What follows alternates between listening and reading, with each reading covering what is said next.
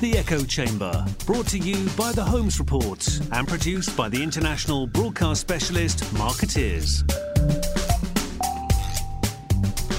Sponsored by the Bullet Group, putting you in tomorrow's conversations today.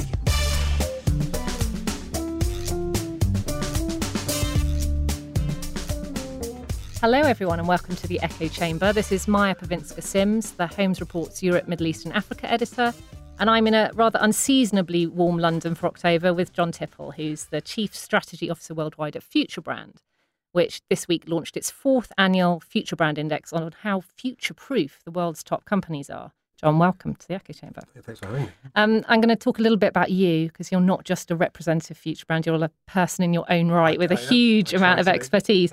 Jon's got a really rich background in direct marketing, advertising, innovation and brand experience. You joined Ogilvy Mather graduate scheme and you've worked at agencies including Saatchi's, FCB and McCann, joined FutureBrand in 2012, and you've worked with some pretty impressive brands, London Olympics, Red Bull, Microsoft, Nestle, Virgin, Bacardi and the BBC, and you've won 1 million industry awards together. So if anyone knows what they're talking about, it should be Jon. Oh dear, the pressure.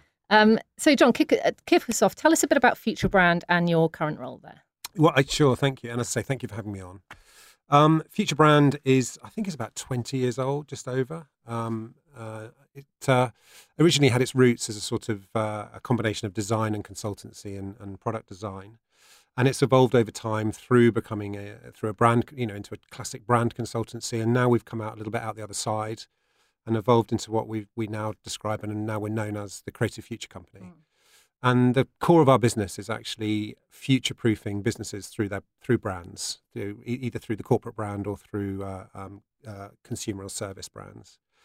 And we're present across the world. I would describe our people as a sort of community of quite entrepreneurial, interesting, creative brand experts.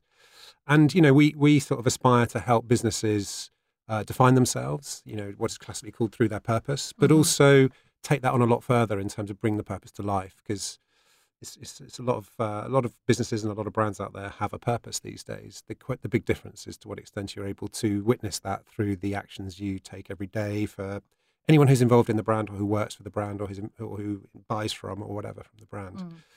So that's a potted history of FutureBrand. My role within it is, I suppose, the title Chief Strategy Officer, means to some extent being responsible for the thinking, the IP of the company, of which the FutureBrand Index is a key part of that. We do other things as well.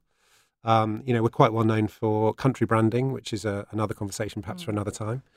And it's also obviously being responsible for our clients and working on client business, because, like in every business these days, everyone has to sing for their supper these days, as well as just be focused on what we are as a company. So tell me about this key bit of IP, the FutureBrand Index, which we're talking about today.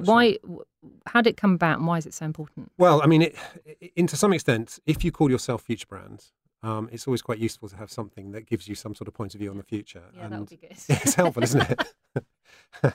The trouble with the future as well, I mean, is the future's so bloody hard to predict. It would be easier if it wasn't. But actually, no, I mean, we're not a futurology company. What we tend to do is we tend to work with companies and talk and gear the conversation around just beyond the horizon of what they can see for themselves. And in order to give us some confidence and some credibility in that space, about 4 or 5 years ago, we devised the FutureBrand Index. What it does, and I think it's quite unique, it's the only actual rigorous assessment of the future potential, the future success, likelihood of success for companies. And it's based not necessarily on our point of view. We don't make any assumptions within it. Right. What we do is we start with the PwC Global Top 100 Companies, which is a annual ranking that they do based on market capitalization, and we have an association with them. Were you going to come in on that one? Well, it's just literally, so it's the 100 biggest. Yeah, I mean, I think they take it. I think there's a day, usually just before Easter, around the end of the financial year, where PwC will take a cut and they will look at and they call it the Global Top 100, which are the top 100 companies in the world by market capitalization, which is quite an interesting thing when you stop and think about it, because in some ways it's actually a perception score itself. As everyone listening will probably know, market cap is is simply a calculation, a dollar value, if you like, based on the number of outstanding shares a company has and the share price. And share price is in itself a kind of sentiment number. So there's a degree of perception built in right there. And, like a lot of rankings and brand rankings that exist, rankings that attempt to put a valuation on things, they're a snapshot of what's happening right now. Or in many ways, they're sort of a reflection of what's happened up until a given date. Because most data, in fact, all data in the world comes from one place. It comes from the past. Yeah. So if you're called FutureBrand, you have to somehow make sense of that, take that on. And we take the PwC number, which, as I said, is a market cap-based valuation, which is part perception. And then we build our own perception study looking into the future, which is taking some brand attributes, 18 of them, 18 brand attributes. And we ask and use the responses of a global public to reorder the PwC Top 100 list to identify which companies are the most future-proofed on that list. So you get a sense of where they are today, and through the index, a sense of where they could be tomorrow. So tell me a bit more about that notion of being future-proof. How does the brand's ranking, whether it's rising or falling, all the different attributes, your huge list, how does that correlate with being future-proof? The way that our survey works and the way our study works is that we ask an informed global public, not just a particularly selected group of people who have an opinion or are some way informed about brands, and we ask them to evaluate the brands on the PwC Top 100, but only brands that they are aware of and know something about. So at all times, we're trying to build in a level of informedness into our findings. And we ask them about a range of attributes, as I mentioned, linked to attributes that you typically associate with future health, such as the ability to have a positive vision of the future, the ability to be changing lives for the better, the ability to bringing a sense of inspiration, well-being, quality of your people, the ability to manage resources well. For example, there are fully 18, and we did talk about whether I can remember all 18 of them, and I can promise you I can't. In alphabetical order. Exactly. That was the challenge. Exactly, yeah. But we take those 18, and what we've done working with QRI, who's our research partner on this, and then we've organised those into purpose attributes and experience attributes. And what we find is that the brands that are most future-proofed, the brands that are most likely to grow in the future, and that we've seen this continually through the 4 years of the survey, are the ones that are doing the very best job of aligning not just why they exist, their purpose, but also aligning that purpose with the experiences they create for people every day. Because, one of the things, and I know purpose is a critical, big issue within the world of PR, but within the world of communications and within the world of brands and marketing, full stop. But what we're seeing much more of is having a purpose is one thing. Making sure your purpose is fully brought to life through the experiences that you're able to deliver to people every day.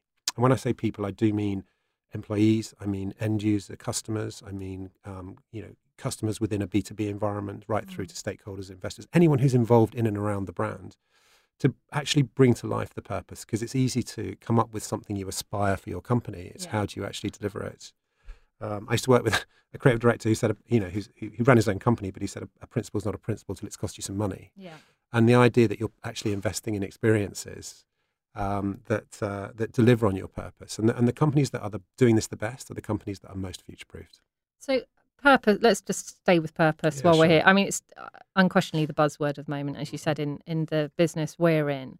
And it's that correlation with brand experience that defines the most successful and future-proof companies as far as you define them. Tell me what you guys consider to be a purpose brand, because it feels a bit like we're assuming that everybody understands what a brand with purpose actually is, which happens a lot, and how that defines the most and least successful companies this year. Yeah, sure. I mean, in some ways, I think that the notion of a purpose brand is almost, we're almost getting past that now. Where purpose came from was this idea that brands need to have some sort of utility, that brands exist not just to make money, that brands, that there were some, seminal books. I mean, Jim Stengel wrote a very famous book called Grow, which was all about balancing what you stand for. Profit can also come with purpose, and I think the idea of generosity, the idea of a sort of more responsible capitalism, I think, was at the core of this. So out of if you go back and look at this over a longer view, you see, post 80s, 90s, you see the post, greed is good. into a more benevolent world, into a world of slightly more generous, where in order to grow, companies needed to demonstrate that they weren't just profiteering, money-making machines, that they actually had some social good associated with them.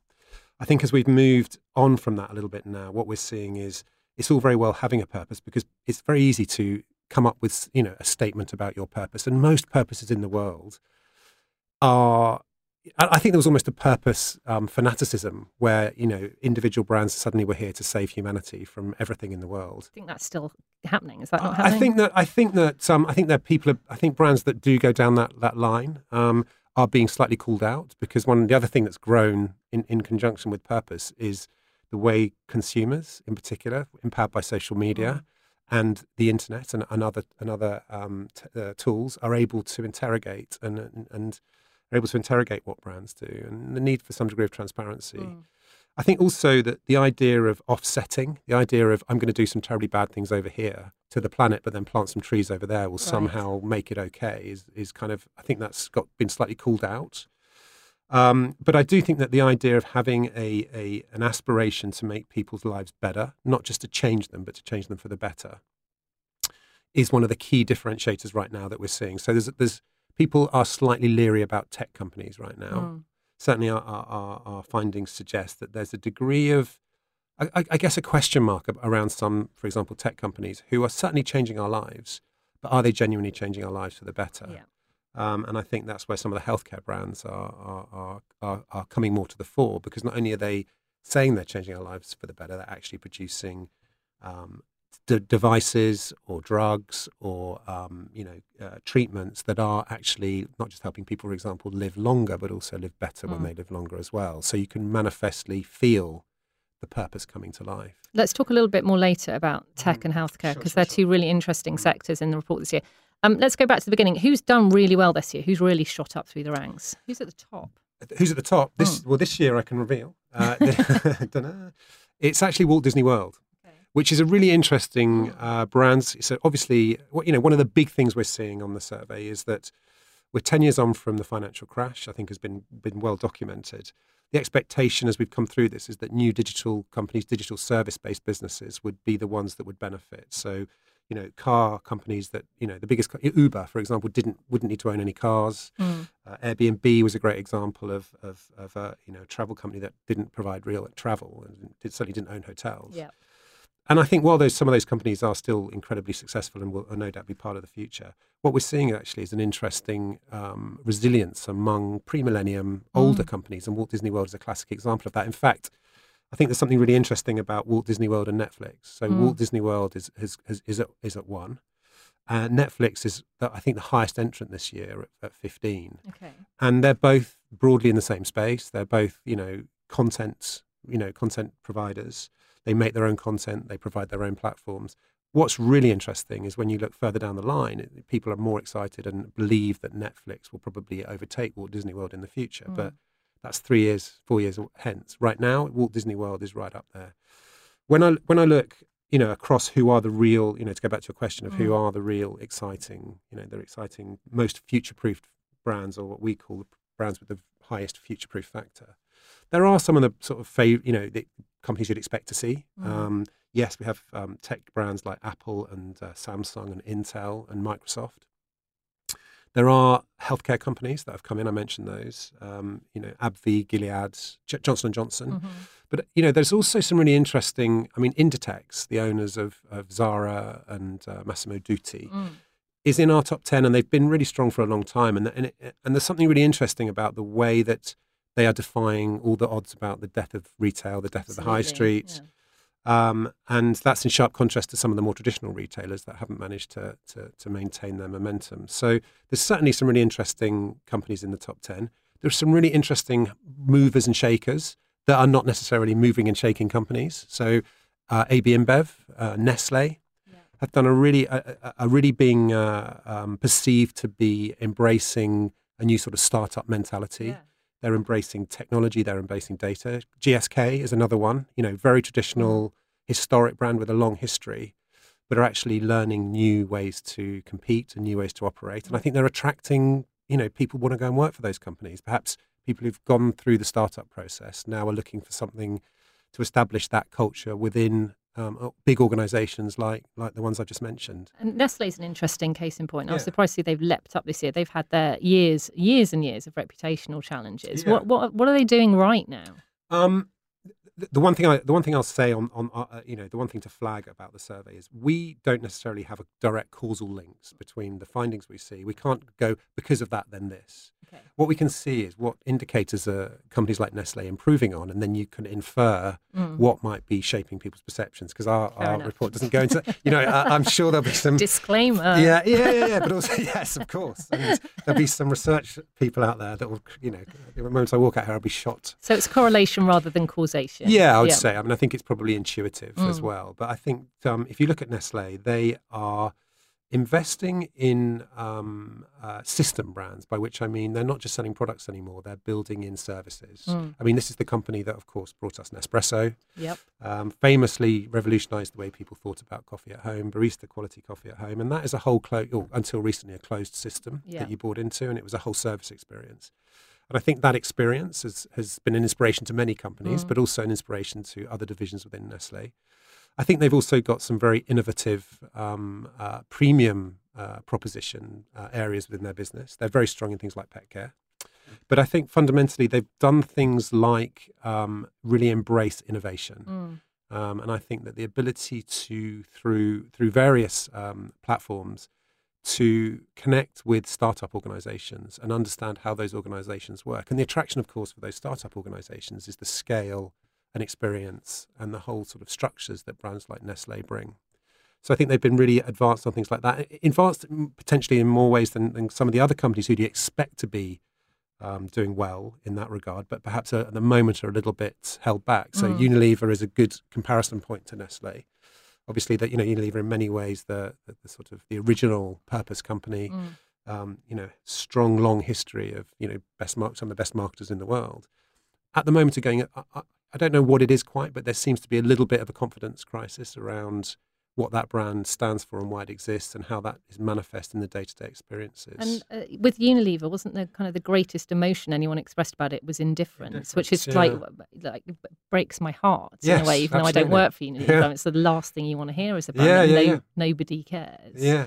Who's I mean, Unilever is one of the brands that's kind of sinking a little bit this year on the index. Who else is going down, and what are they getting wrong, do you think? What would you infer from your The answer research? Always comes back. I mean, again, at risk of being turfed out of the brand marketing magic circle, there isn't too much rocket science here. I mean, there is a fundamental principle that if you stand for something that is relevant and appealing to people, i.e., something that is benign and benevolent, that is somehow moving the planet or humanity or both forward, and you deliver experiences every day that deliver on that, then that is the kind of secret sauce. That is the answer. That's the only game in town right now for marketing.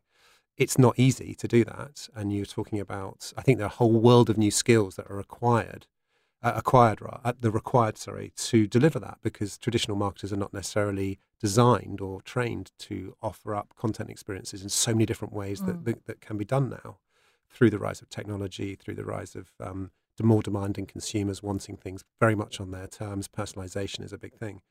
So I think the companies that are really embracing that and are understanding that are doing very well. The companies that are a bit slower to the game, that perhaps are being a little bit more traditional, are struggling. So we look at the five biggest losers on our list are Louis Vuitton, LVMH, owners of Louis Vuitton, Moët Chandon, are the biggest fallers this year. I think they're over 50 places. That's a surprise.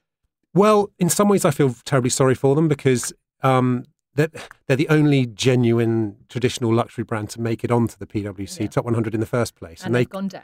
And they've gone down, but they could easily argue that, well, at least we're on the list. Yeah.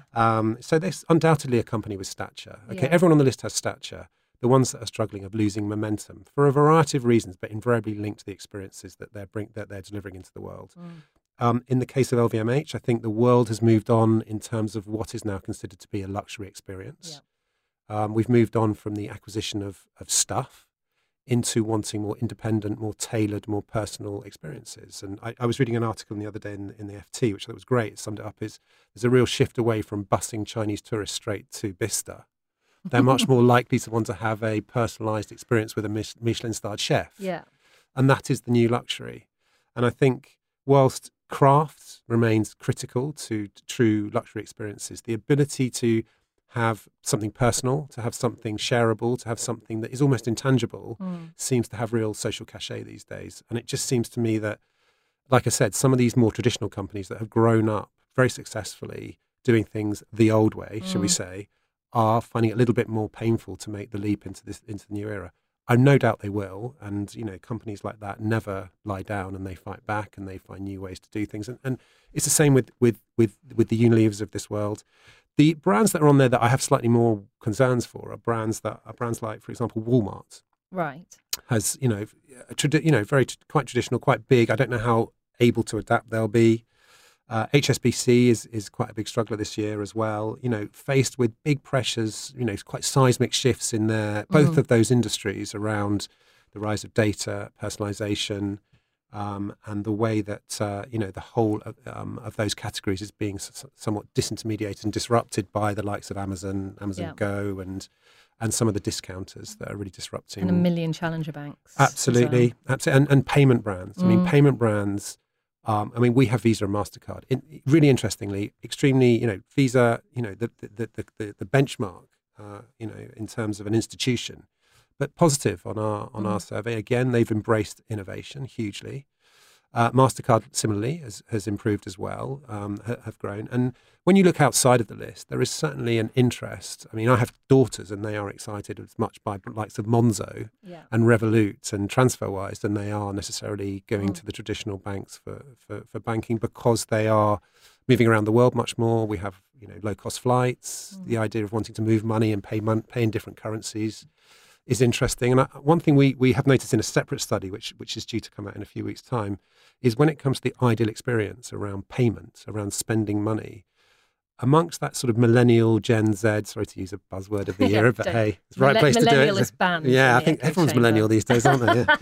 Yeah. As a diehard Gen X, I'm absolutely fine about the millennials. They're rubbish. What a rubbish bunch. They've let us down in every way. Don't start me on the baby boomers.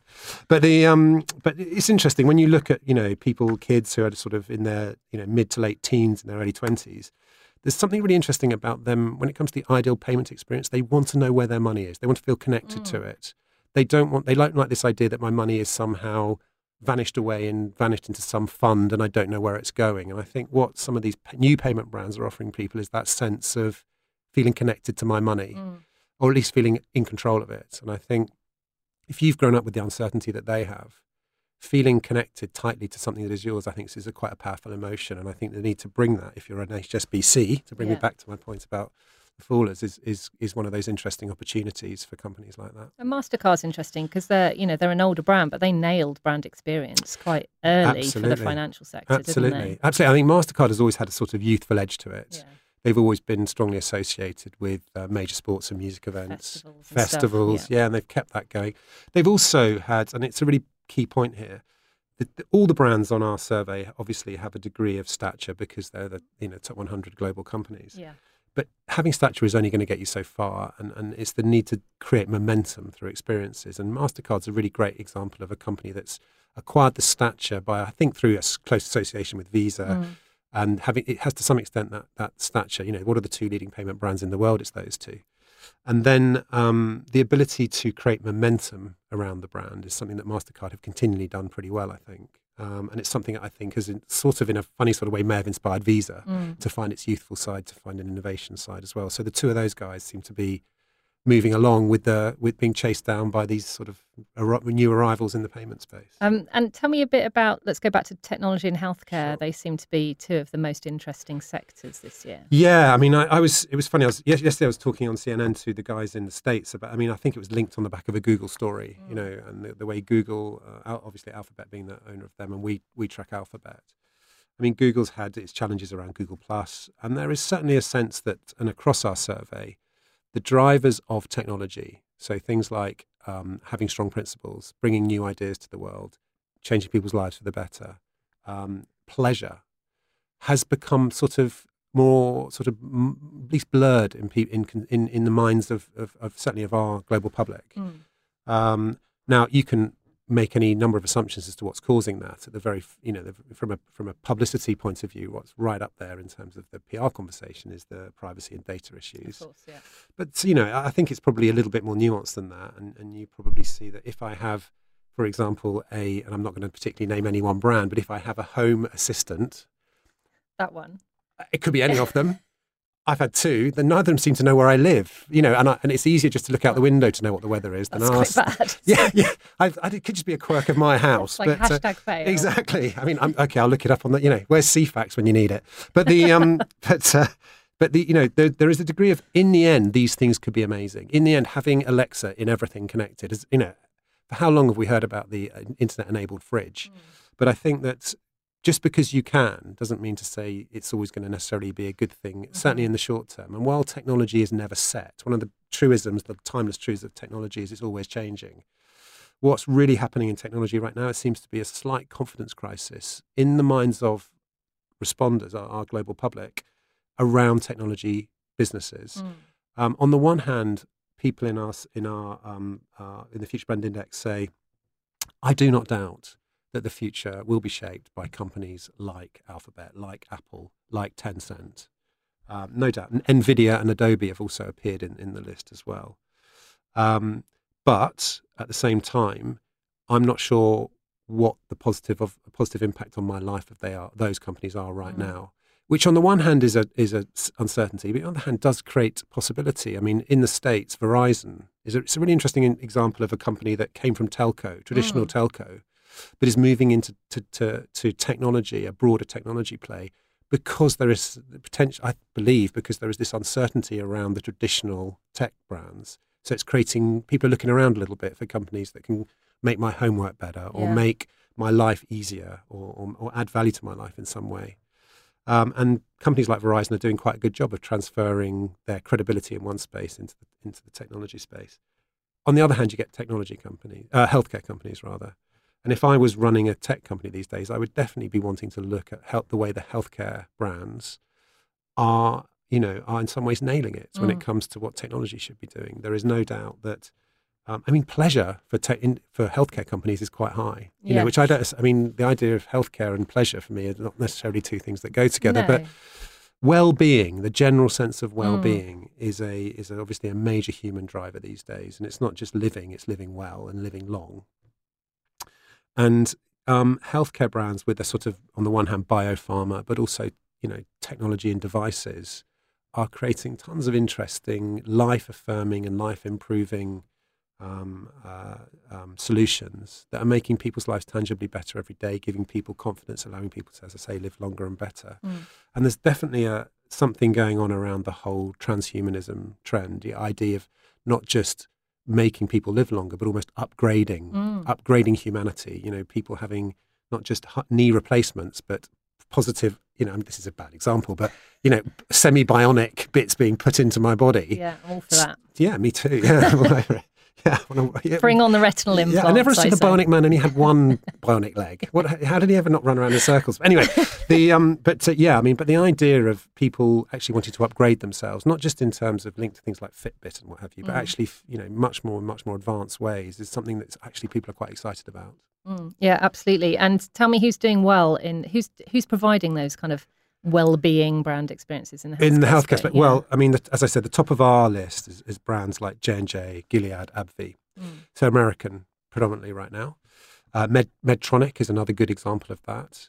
A devices company. So it's a combination of biopharma and devices.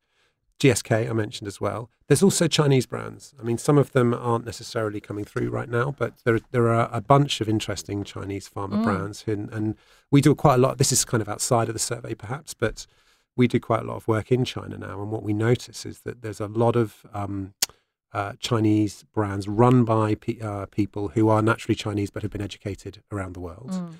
They are very keen to comply with the standards and regulatory standards that exist at an international level.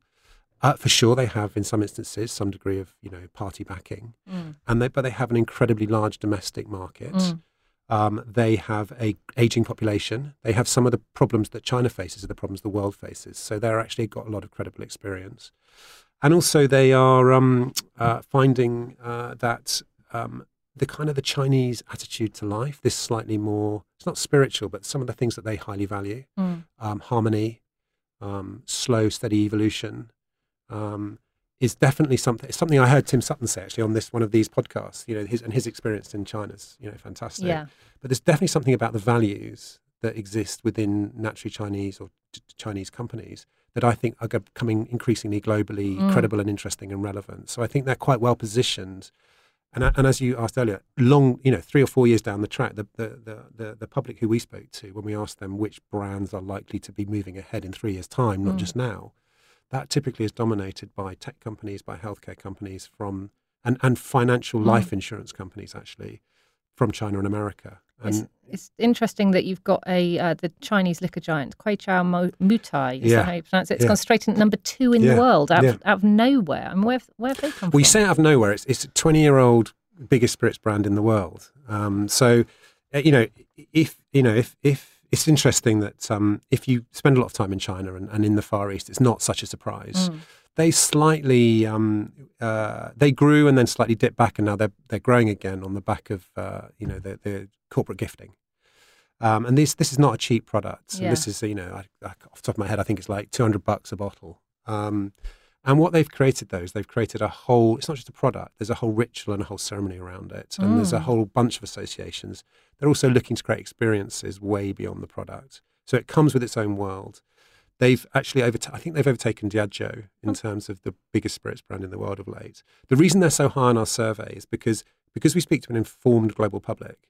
When they are really excited or have real intense positivity around a brand, the methodology allows for those brands to rise very high. Because the logic goes, if these people who are somewhat influential are very passionate about a brand, then you're talking about the future, the likelihood is that the rest of us will pick it up and it'll trickle down. We'll cotton on eventually, exactly. They've got a university hotel coming up. Yeah, exactly. This is my point. This is so when I mentioned back on Nestle, Nestle don't just think about we make products anymore. They create services and experiences. Yeah.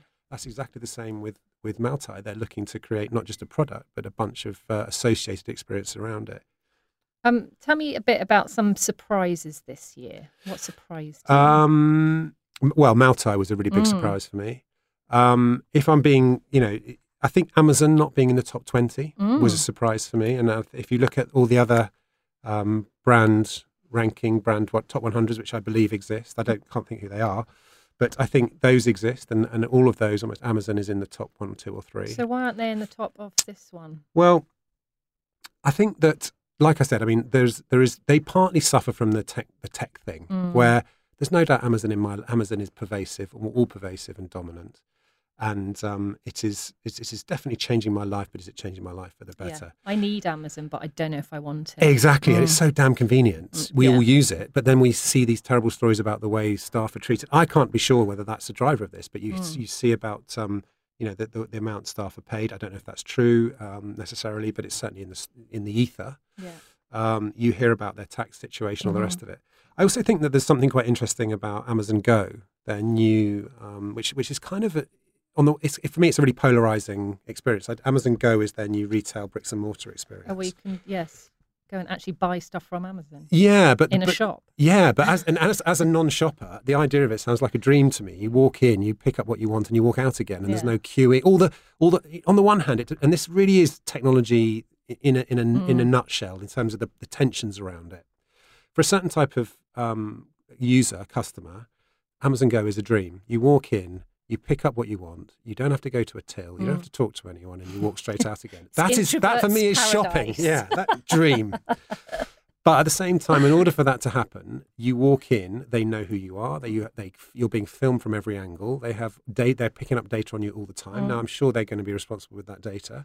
But for another type of shopper, that's a terrifying prospect. That not only I'm being 100% observed multiple times. So, in one specific example, I think is a nutshell-ish challenge about what technology is all about. For some people, it's nirvana. For other people, it's the worst idea in the world. So that was a surprise to me on this survey. It's exciting and scary at the same time, isn't it? I mean, I think we're all like, where's tech going? And is it really going to enhance our lives, or is it just going to be weird? Yeah, exactly. And I think to some extent, because technology is always pushing possibility, and because as humans we are, in different types of adoption modes. Some people are very confident and comfortable with that, and other people take more time. I think that that's just something that's always going to happen, and it's down to those companies to make sure that the experiences they deliver are tied to some sort of purpose that actually makes people feel good. Right now, I think people are a little bit uncertain about whether what they're doing is actually for the better. Yeah, I totally agree with you. I mean, like, being listened to the whole time is, are we being micro-targeted cleverly with smart data, or are we being stalked? And is that good or bad? Is it good or bad? Yeah. Do we care? How much do we care? I mean, I don't know if you've noticed all the people that now have spotted a bit of a post-it. They pop on their camera on top of the screen now because I don't know where it's coming from, but there's a general belief that this camera on the top of your screen is something that is being used to watch you. I don't know if that's true or not. I wasn't feeling paranoid before. No. I am now. Yeah. So tell me about predictions for next year, brands that you expect to do well and less well, and why? Well, while I would obviously say we're not massively in the prediction business, but you do have the word future in literally in your job title. Yeah, but I do. But what we say is the future can be shaped. Yeah. We're not saying necessarily that things will happen whether you can actually do something about it. And when it comes to prediction, I think anything is possible for any of the companies on this, and indeed any brand these days is in control of its own destiny. Okay, so that's the first thing. If you want me to look at what is likely to happen in the future, I think that the brands that will keep bubbling up to the top will be the ones that not just have a differentiated purpose, and to some extent, it doesn't really matter if your purpose is differentiated or not. Is it meaningful to the people you're trying to engage? Be that the people who work for you, or the people who you're trying to get to come and work for you, or the people you're trying to sell to. So have you got a purpose that actually means something, and are you delivering real life experiences, stuff, little things, big things that make people really go, do you know what, I love you for that. That's an amazing thing that you brought into my life. You've made my life easier or happier or better or whatever it happens to be. And I think that the people who do that with the most degree of credibility will be the ones who go forward. I also think that inevitably the US and China will become more dominant, partly because of what we just talked about earlier, but also I think these companies, these companies based in those markets have such a strong domestic home market that it gives them such an advantage. It gives them such a commercial and marketing clout. And I think if you're a brand that doesn't come from those countries, particularly a British brand right now, which has decided, unfortunately in Britain, we seem to have decided to opt out of our own powerful home market by going it alone. I think that it's going to be more of a struggle, I think, or at least we're going to have to find different ways for British brands to compete, because we don't necessarily have that bench strength that naturally. But that's not to say that there isn't an opportunity for individual brands from anywhere in the world to genuinely compete. But I do think that in the future, life insurance, financial, healthcare and technology will be very exciting spaces. And I think the Chinese and American brands, if they play their cards right, will certainly be dominant. And just to finish off, what would be so if I'm a brand guardian, whether I'm an in-house marketing or comms person or one of their agency, what would be my key takeaways from the index this year in terms of what I can do to make sure that the brand I'm working for is one of those that is rising up? Sure. Even if they don't make the top 100, there's lessons for everyone from the top 100. How can you make sure your brand's going up rather than down? Yeah. So I mean, we've talked a lot about making sure your experiences line up with your purpose. If you are trying to make that happen, you are going to need two things. You're going to need to make sure that you have a properly diverse group of people working with you and around you, either within your company or through your partner network, your agency network. Huge topic at the moment. Yeah, and diversity, I think, has in some ways been reduced down to things like gender and race and all this sort of stuff. I think diversity is the key to creativity, and having a diverse group of people from anywhere, from all walks of life, in and around your business is absolutely critical. And I think, so that's the first thing. I think making sure you have genuine, grown-up approach to diversity in all its, in a really meaningful way in and around your business. The second thing is, there's a holy trinity here around being good on data. I think that's really key. Your data and targeting. I mean, the data is obviously gone mad. I mean, the whole marketing world has gone bonkers for data. But it's only one part of the puzzle. And I think, having a good data and targeting is key. What's also critical is your ability to really understand the psychology of your audiences, the deep down human psychology, not just consumer insight. Consumer insight is usually some charts that have been generated by the insight department of the big company, and they're usually a bunch of data points. What they're not is really deep understanding of who you're trying to talk to. I mean, we have one of our creative directors in Amsterdam lives and understands the lives of young shoppers like no one I've ever seen in the world. And when he can talk to you about the way that shoppers will look to what they're looking for when it comes to retail experiences is bar none in the world, because he really understands the psychology of the people he's talking to. And I think making sure you understand human psychology as well as data is key. And the third thing that is absolutely critical, and we heard, John Hegarty talking about it a lot right now, is creativity. And when I say creativity, it's creative execution, and it's the ability to do things not just with an intelligence, but also with a beauty. And making sure that whether it's the final execution through design, or your advertising communications idea, or your PR idea, or indeed your user experience that you're creating on some sort of device, it has to be beautifully conceived and beautifully delivered. So it's those three things together. So data, humans, and creative delivery. Love it. I love that it all comes down to beauty and being human in the end, despite all the data points. It still does. There you have it, a formula for brand success in the index next year. We hope. John, it's been absolutely fascinating. Well, thank you for having me. Thank you for joining me today. Cheers. You've been listening to The Echo Chamber. Brought to you by The Holmes Report and produced by Marketeers. Sponsored by the Bullet Group, putting you in tomorrow's conversations today.